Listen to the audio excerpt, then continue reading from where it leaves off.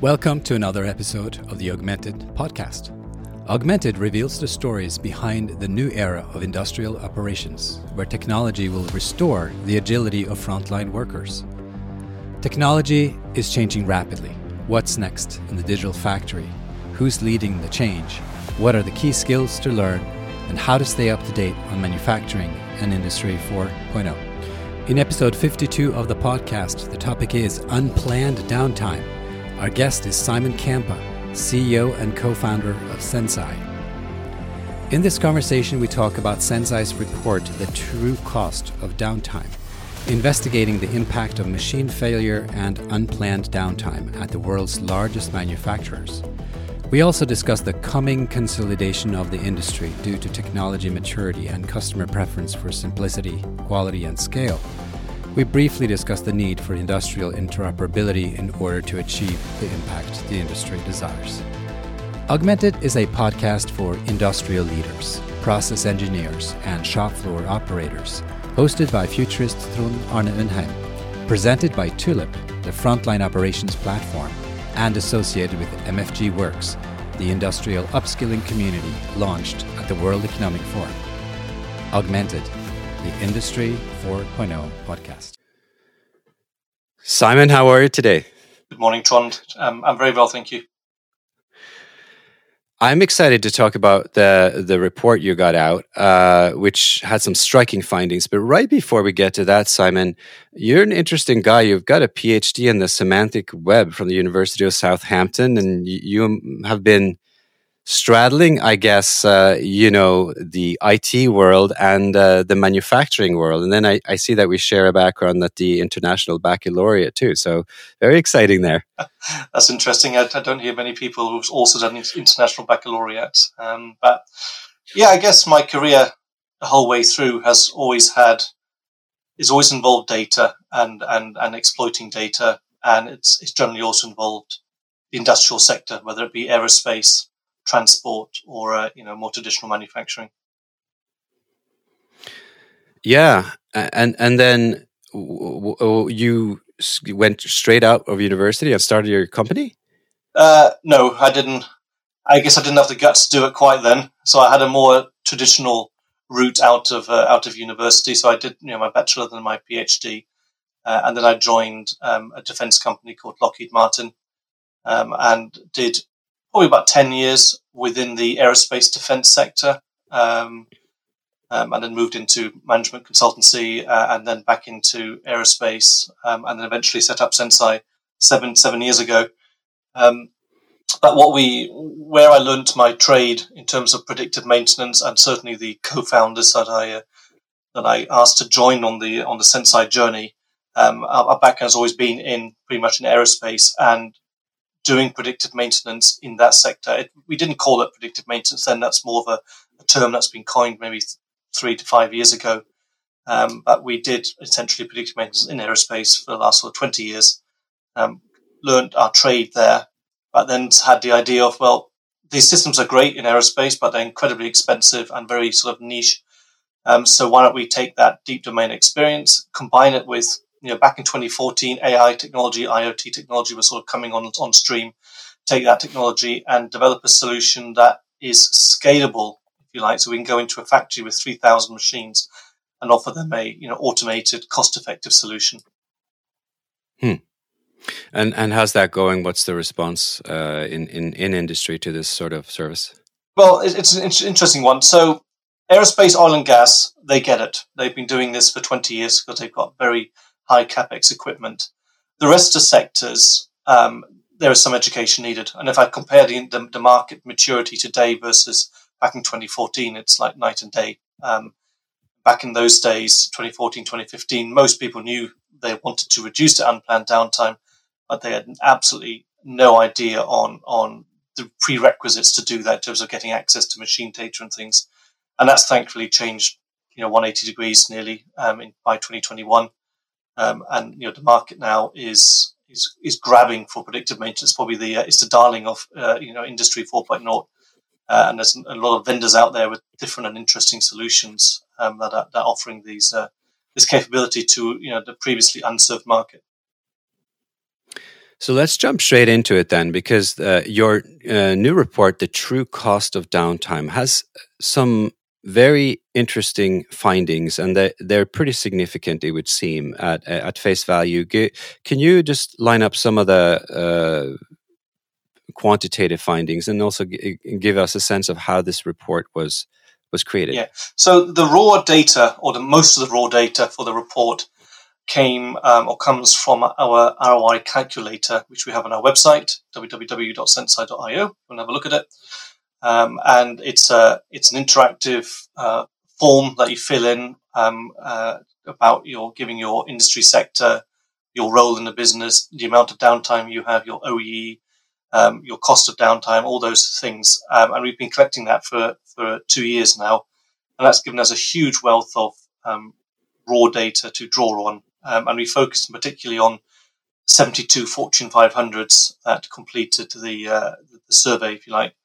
And out of that, then you can build a picture of what the cost of downtime is across industry and within certain sectors like metals and mining or oil and gas. And then you can also obviously extrapolate that to all other Fortune 500 businesses. And if you look at the top end, I mean, we've got some nice detailed numbers as well, but if you look at the top end, what is the big picture? It's the cost of downtime across Fortune 500s is getting close to $1 trillion per year. And if you then divide that by revenue and things, you're actually looking at lost revenue of around 8% per business. And that's just a striking number if you can think the amount of waste that we're currently, or inefficiencies that we're currently driving in these businesses. And obviously a big topic at the moment is sustainability. And if you can take this waste out of the business, not only are you reducing your own cost or increasing your revenue, you're actually using less equipment, less manufacturing sites to produce the goods, thereby being more sustainable as well. Yeah, I actually feel very optimistic around these figures. It's actually very encouraging that you fairly easily could identify these things. Now, presuming that their numbers are correct, it's actually, you could see it as an optimistic finding for the industry, because if you have identified where you think you can make up these gains in downtime, how realistic is it, do you think, for a Fortune 500 to make some headway here on unplanned downtime? How hard or how easy is it to address this shortcoming? It's hard, right? It's hard, and our target market is almost exclusively Fortune 500s, and the reason we focus on those businesses is because we learned very quickly in our journey at Senseye that while probably 90% of companies have expressed a strong interest in doing predictive maintenance to become more efficient, probably 10% have the wherewithal to make it happen in terms of connecting the data, sending the data to you, having the vision, having the budgets to do this. So, and certainly over the last sort of 3 years, we've really seen the Fortune 500s all pick it up. I suspect there isn't a single Fortune 500 manufacturer who is not at least starting proof of values, proof of concepts within the predictive maintenance space. But where it really gets difficult, and this is where Gartner and Forrester produced numbers like, I think 2 in 3 Industry 4.0 projects haven't scaled or cannot scale, and that's the issue. You're doing predictive maintenance on a few machines, doing it maybe even across a line. That's one challenge, and that's good. But to really start addressing these high numbers, you need to get full plant coverage. You need to cover the entire plant and all their plants, and that's where it gets difficult. And that's our sweet spot. Senseye is around all about scalability, trying to provide predictive maintenance, not just on some critical assets, but doing it across 2, 3, 4,000 assets, machines on a site. And once you can do that, then you can start addressing these big numbers. But we're still some way away from getting that kind of coverage.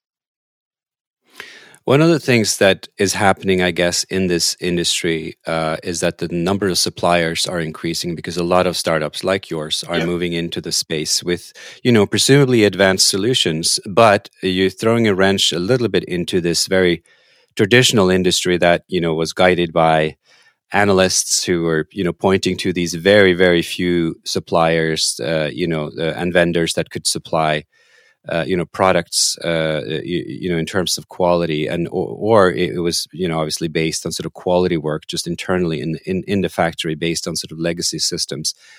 What is your thinking on what's happening now with Industry 4.0? There's a lot more players, clearly a lot more advanced technology, but still this enormous challenge. So if you are a Fortune 500, you have legacy technology. You're trying to figure out which of these startups should I go with, or, does any of my traditional vendors, have they kind of gotten the picture, and can they also deliver some of these value creation savings? Can you see it from industry's point of view as well? It's not super easy to know where am I going to now put my energies. It's really difficult, and back in 2014, predictive maintenance didn't exist as a term, let alone many competitors or vendors, and now there's probably a few hundred doing it. I mean, you could almost say anybody who's got a computer and got a software services business is probably saying we can do predictive maintenance. You do need to dig through that and sort of surface who are the genuine players and who are just doing it as another service that they feel they can add to their portfolio of services. I mean, if I ask my customers or prospects what they like about Senseye, it's because we've got that. We're not another IT company. We're an engineering business. We have a background in aerospace and engineering. CTO is a mechanical engineer. A third of the employees at the business are condition monitoring, diagnostic engineers, so we can really understand the problem. But 95% of the vendors out there have the same approach to this problem. They have hired a nice team of data scientists. They connect to a customer who wants to try predictive maintenance on a handful of machines. They do that. They custom develop some models and apply some algorithms to those to prove its predictive capability. But then where they fall over, then it's right. That's great. Now, can you do that for our 2,500 diverse machines in our factory? And suddenly, the sort of pure data science approach is very hard to scale, because for each machine you would have to develop a bespoke approach, model, etc., to be able to forecast it. So those businesses that I think have done well in this space, and I would include Senseye in that, they've either they've all negated the need for manual model building, right? They've either done that by owning the sensor stack as well, like Augury, somebody that we consider a peer, and they kind of own the whole sensor to software stack, so they can control the data flow, which means they can do things in a much more automated way. We've chosen not to go the sensor route. It has positives, but it also has negatives in that you're locking a vendor into the full stack. But we've managed to automate our approach using a variety of proprietary frameworks and models and algorithms that can do predictive maintenance in a turnkey automated way. So when we connect to a factory with a few hundred or thousand machines, there's no effort required for us to deploy. We don't need to hire a team of data scientists or consultants or anybody else to actually configure the system and therefore increase the cost so much. So the winners are there, the ones that have somehow managed to automate it and thereby charge a price that makes sense to these industries. Well, that you're bringing up a lot of different points here, but the software engineers who now have to really dig into the engineering and operations side. I mean, traditionally, these are sort of two types of approaches, right? The IT versus OT. Operations, is an engineering discipline, and software is software, right? That's at least the traditional distinction. How are you? So you're straddling yourself both worlds. Yeah. But even in terms of running a business that has this additional complexity, do you have to retrain your engineers then, or your software guys that come in to really handle the physical world? Or do you find that young people now are educated more with this material background, or they have seen physical systems and can that more naturally integrate this, or is this just a daily struggle? No, I wouldn't say it's just been a struggle for us. Essentially, I guess we have two disciplines in the business. We have OT people, who are the condition monitoring people, and they work in our customer success teams and our pre-sales teams. And then the software engineers are, tucked away in a dark room developing the product. But when they need to talk to a customer, then they'll do that. And what we've noticed is in the early days, and even today for initial POCs and things, it's the OT people that we engage with, and they end up buying the servers.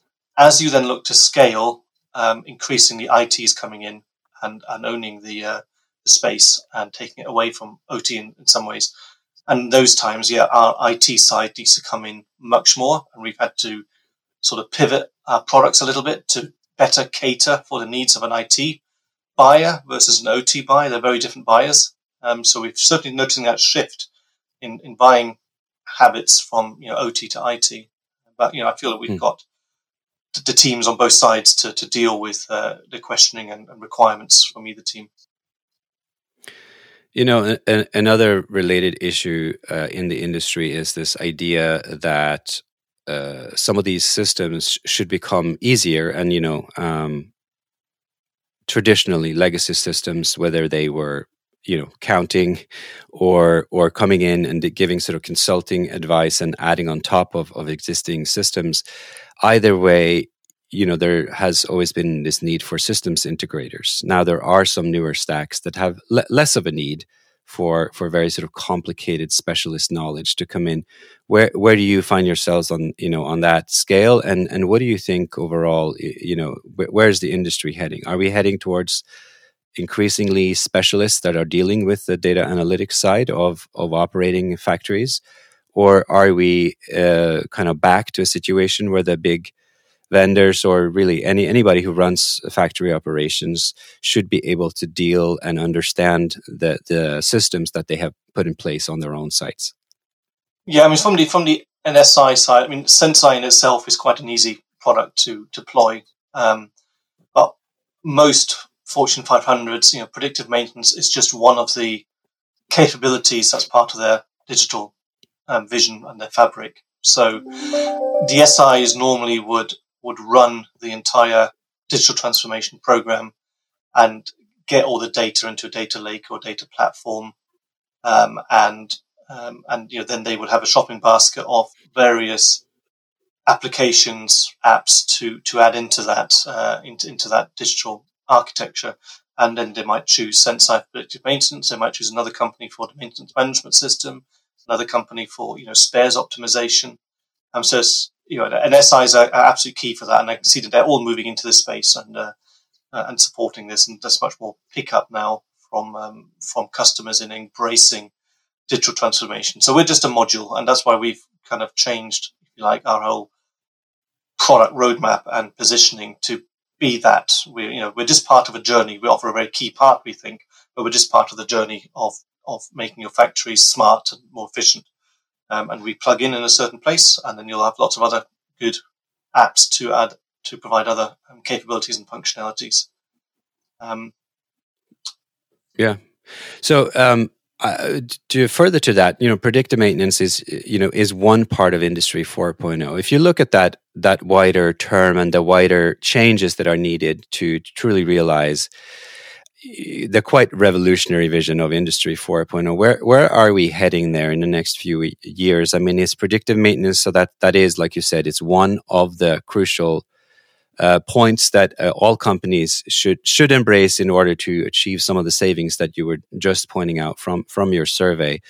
But on the wider, if you widen out the angle, where is the factory world sort of heading? Where is production heading? What are some of the things that are becoming more realistic now that you perhaps are engaging with a wider sort of panoply of Industry 4 technologies? Where are we headed? Well, first off, I think over the next sort of 3 to 5 years, there's going to be an awful lot of M&A activity as the market consolidates. There's just too many players. And that, as we talked about a bit earlier, that in itself causes friction and slows the market down because it's just confusion. And, we've come across a number of businesses who want to do predictive maintenance or other Industry 4 projects, but they say, look, we've done 3 pilots, they've all failed, and you know what, we're just going to park this topic for a bit because we don't believe the market is mature enough. And we're coming across that more and more. There is a lot of failure out there, which is dampening the spirit a little bit, because of all these vendors. Some are good, some are not so good, some are experts, some have no knowledge of the OT side really, which is missing. So I think the market needs to consolidate itself a little bit, and the key players need to come out and perform. But clearly the vision of Industry 4 and a smart factory is so much more than where we are at the moment. I don't think people are only beginning to get to grasp with what is the real potential. Where, if you look at predictive maintenance, okay, that increases your availability and your production output. But, what you then want to do is be able to link that to your spares ordering system, so you have just-in-time spares and you don't keep stock of too many parts. So you can kind of buy the part when you can see it failing in 6 weeks' time. You can kind of schedule the part. Thing is, you want to optimize your maintenance scheduling, for example, so you don't grease a motor every 6 weeks because that's what the OEM says, but you do it based on condition, and then you can order the lubricant in accordingly. You want to obviously, run very efficient maintenance regimes with as few people as possible. Ultimately, you want to get these to concept potentially of dark factories and things where things are just being made with very little interaction, and that sort of efficiency is, gosh, that's got to be a number of years away still. But that's where your potential is. What we're seeing at the moment are just little nuggets of good examples and exciting examples, but the vision, I think, is still 5-10 years away, really. Well, it's interesting you said that. I mean, the entire term of predictive maintenance, right, is kind of, it assumes that downtime is almost like an inevitability, and you're trying to reduce it, but there's downtime because there are these enormous machines that have to kind of work in synchrony. But isn't the entire vision of why that has to happen, wouldn't that also be changing if we are adjusting, and the machines that we're now deploying are not these mastodontic machines that all are, one machine will stop the rest? I mean, aren't we moving into an environment ideally where there's not one, and the factory isn't just, it's just not one assembly line that will either stop or not? I mean, am I wrong in thinking that the contemporary factory doesn't consist of one, there's not one failure point, or is that partly what you're trying to address with your interventions? Well, I think in different factories it's different. You're right. I mean, for most situations, a single failure will not bring down the whole site, unless, of course, that single failure lasts for maybe a few hours and things. I mean, there will be some exceptions, obviously. If a drill pump's going on an oil rig, that's the rig down for a bit. But in most other situations, you've got buffers between lines, or they're actually independent units. So the downtime may not be as great as it once was, but it's still a big factor in most factories. Simon, can you speak a little bit to sort of sector-specific challenges? Because you mentioned that your background, obviously the strong background in aerospace and with Lockheed and things, and that is a sector which many would have considered not slow-moving, but very professional, but going at its own pace, just because there are all these security concerns, and clearly an industry with a lot of investment over time by some very few enormous players. Now, there's new space, right? There's this new excitement around, going into orbit and things, and there obviously the promise of all these new technologies. Are you getting the sense that each sort of vertical sector now has, it's like taking off, pardon the metaphor, at different speeds? And, maybe you can address aerospace versus some of these other sectors that you're also delivering maintenance products to.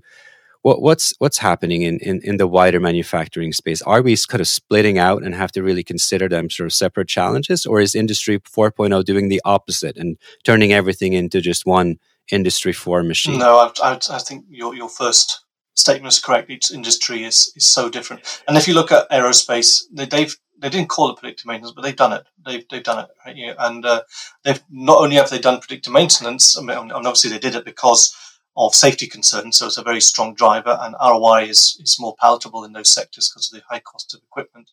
But what they've actually done is, because they have technology like that, the buyers of the equipment can actually ask the providers of the equipment to servitize their product. So, airlines don't buy, as we know, I think most of us know now, don't buy jet engines. They lease them.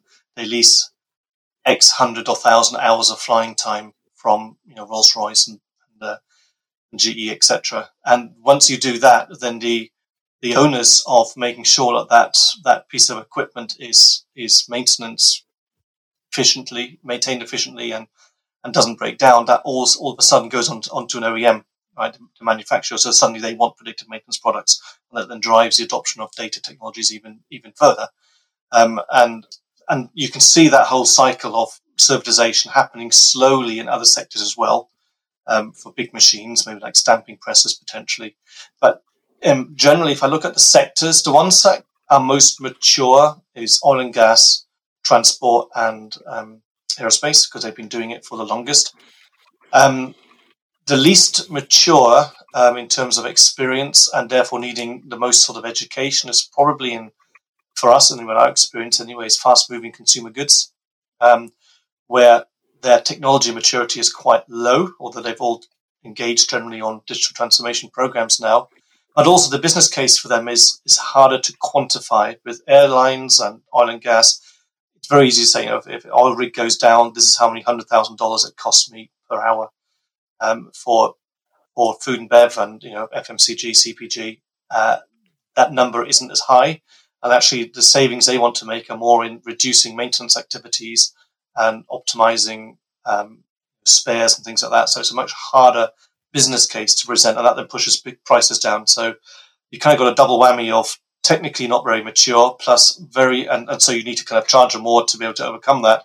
But then you've got the business case not justifying charging as much. So that's probably our most challenging sector, although it's also quite a successful sector for us.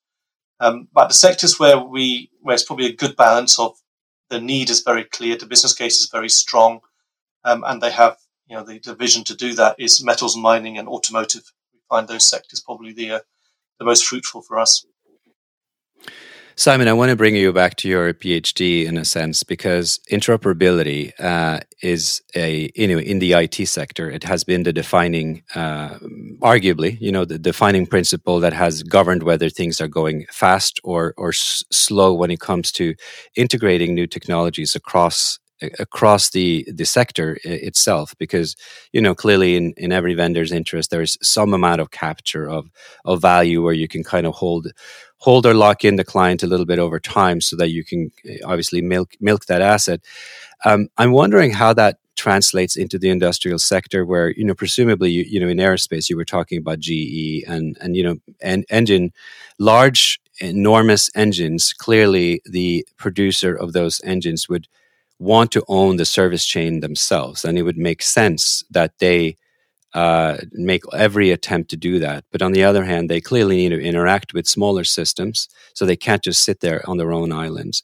The last decade has, like you pointed out, a lot of startups have come into the space and have started to operate on top of those systems with some amount of interoperability. Where do you see this moving? Are we moving in towards more interoperability, or is there more lock-in because these larger players want to get their value out of their machinery, and like you said, they're leasing them and they're controlling the service chain? Yeah, that's a great question. I think we've probably seen both.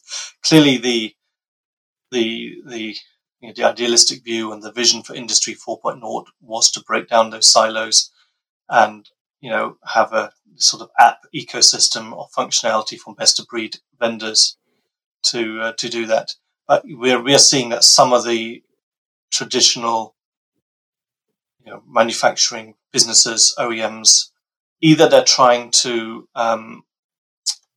lock their products, so it's very hard to get data out of them because they don't want you to get sensor data out of their robot, because they only want themselves to have access to that data. Because we as a company, because we monitor so many machines, in some cases we probably know more about the reliability and failure modes of their machines than the manufacturer does, and that obviously scares manufacturers from a business driver perspective. But at the same time, we see a lot of Fortune 500s turning to the smaller players and startups for their solution and shunning their traditional suppliers who, let's face it, some of them they've not had a great track record with some of these IoT technologies. Look at GE and Predix and Siemens and MindSphere.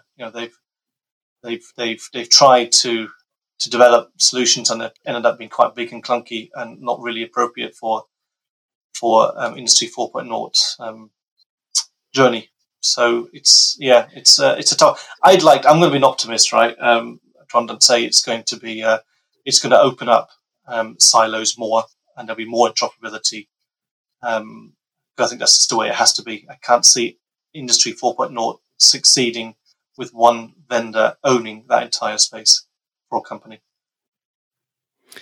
Well, I want to believe you, right? I think that I've seen interoperability play out in different sectors, and it goes a little bit in waves, doesn't it? Right? You sort of it can go towards more openness, but then there's something happens in the industry that either allows a set of vendors to sort of make a grab or not. But are you actively involved in the standardization of some of these interfaces, and how's that going? It's interesting. Yeah, just thinking the same thing. How actually within the Industry 4 space, obviously at the hardware level, there's lots of standards, but above that, there really is a dearth of standards out there. There's a few. We adhere to a standard called SenML, which is like a sensor metadata language to standardize how sensor data is exchanged. But otherwise, we don't follow. I mean, there aren't any really certified standards out there for at least in the predictive maintenance space that we could use. And most software is technically open. So you have an open API with the REST interface, and you exchange JSON data, so you can technically get the data out and read it. But the structure and format of that data, every vendor seems to be doing their own thing at the moment. Yeah. Well, it's an interesting environment. I'm so glad that you came on to explain what you guys have been up to. I wanted just towards the end here, just maybe you could restate some of the findings of this true cost of downtime. So we talked about taking maybe near $1 trillion of hit, in the among the leading Fortune 500s just because of unplanned downtime. Can you restate some of the how that translates into things like production time and other things, and give us sort of just the headline of the report again? So in terms of, we talked about nearly $1 trillion in total sort of lost production. If you bring that down to a factory level, we're looking at on average 25 major incidents a month per sort of facility per site. Major incidents is normally something over. Well, it's something at a meaningful level, so it's normally over 10 minutes or 30 minutes. And that equates to about 27 hours per month of unplanned downtime, which is a day, right? It's a whole day of production per month that you lose. Across industries, and these are some interesting stats which kind of play into what I said earlier about how FMCG is sometimes a harder business case purely from a downtime perspective. If I look at an average hour's unplanned downtime, the cost of that for a site. In automotive, you're looking at around $1.3 million. Oil and gas, it's $250,000. Heavy industry, metals and mining, also around $250,000. But then you look at FMCG, CPG, it's down at $24,000, which is small, right? That's small compared to those, and that just makes the business case for those sectors a little bit harder to justify. And that's probably also why, if you look at where the players are operating, probably 90% of PDM, predictive maintenance companies, are operating in oil and gas and heavy industry. Very few in the other sectors, because it's just so much harder to make your product work for their business case. Interesting. Well, Simon, this has been fascinating. The true cost of downtime certainly seems to be a very, very significant financial and technological as well issue. It's a complex issue that won't go away, and there certainly is a need to act on it. I thank you so much for coming on the show and explaining this to us. No, thank you, Trond. I really enjoyed that. Thank you. You have just listened to episode 52 of the Augmented Podcast with host Trond Arne Undheim. The topic was unplanned downtime, and our guest was Simon Campa, CEO and co-founder of Senseye. In this conversation, we talked about Senseye's report, The True Cost of Downtime. My takeaway is that the true cost of downtime in manufacturing is enormous. Interrupting factory production is the last thing you want, yet it's the most common response to anomalies in the production process. Does it have to be that way? Real-time analytics carries the promise of predictive maintenance, which can be carried out in down cycles or certainly more opportunistically. Thanks for listening. If you liked the show, subscribe at augmentedpodcast.co or in your preferred podcast player and rate us with 5 stars. If you liked this episode, you might also like episode 8, Productizing Quality, episode 42, Business Beyond Buzzwords, and episode 19, Machine Learning in Manufacturing. Here's a clip from my honest chat with Jeff Immelt in episode 42, Business Beyond Buzzwords. Yeah, so look, my dad worked for GE. I worked for GE for 35 years. I love the company and I love the people I work with, and I did my best every day. Yet with all that, there's some people that blame me for a lot of things associated with the company. And so that's heartbreaking, right? That's heartbreaking. But I'm not the only person that's gone through stuff like that. And the decision you have to make is, are you just going to are you going to quit and just go into hiding, or are you going to keep on trying, right? And so I kept trying. I kept trying to add value. I kept trying to help people like Max and Natan. And I think that's the message. The message is sometimes, despite best intentions, things don't work the way you want them to. But you just can't quit.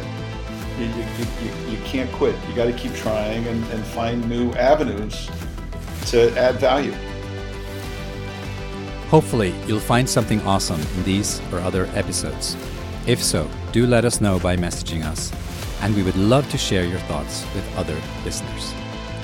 The Augmented Podcast is created in association with Tulip, a connected frontline operations platform that connects the people, machines, devices, and the systems used in a production or logistics process in a physical location. Tulip is democratizing technology and empowering those closest to operations to solve problems. Tulip is also hiring. You can find Tulip at tulip.co. Please share this show with colleagues who care about where industry and especially industrial tech is heading. To find us on social media is easy. We are Augmented Pod on LinkedIn and Twitter, and Augmented Podcast on Facebook and YouTube. See you next time. Augmented, industrial conversations that matter.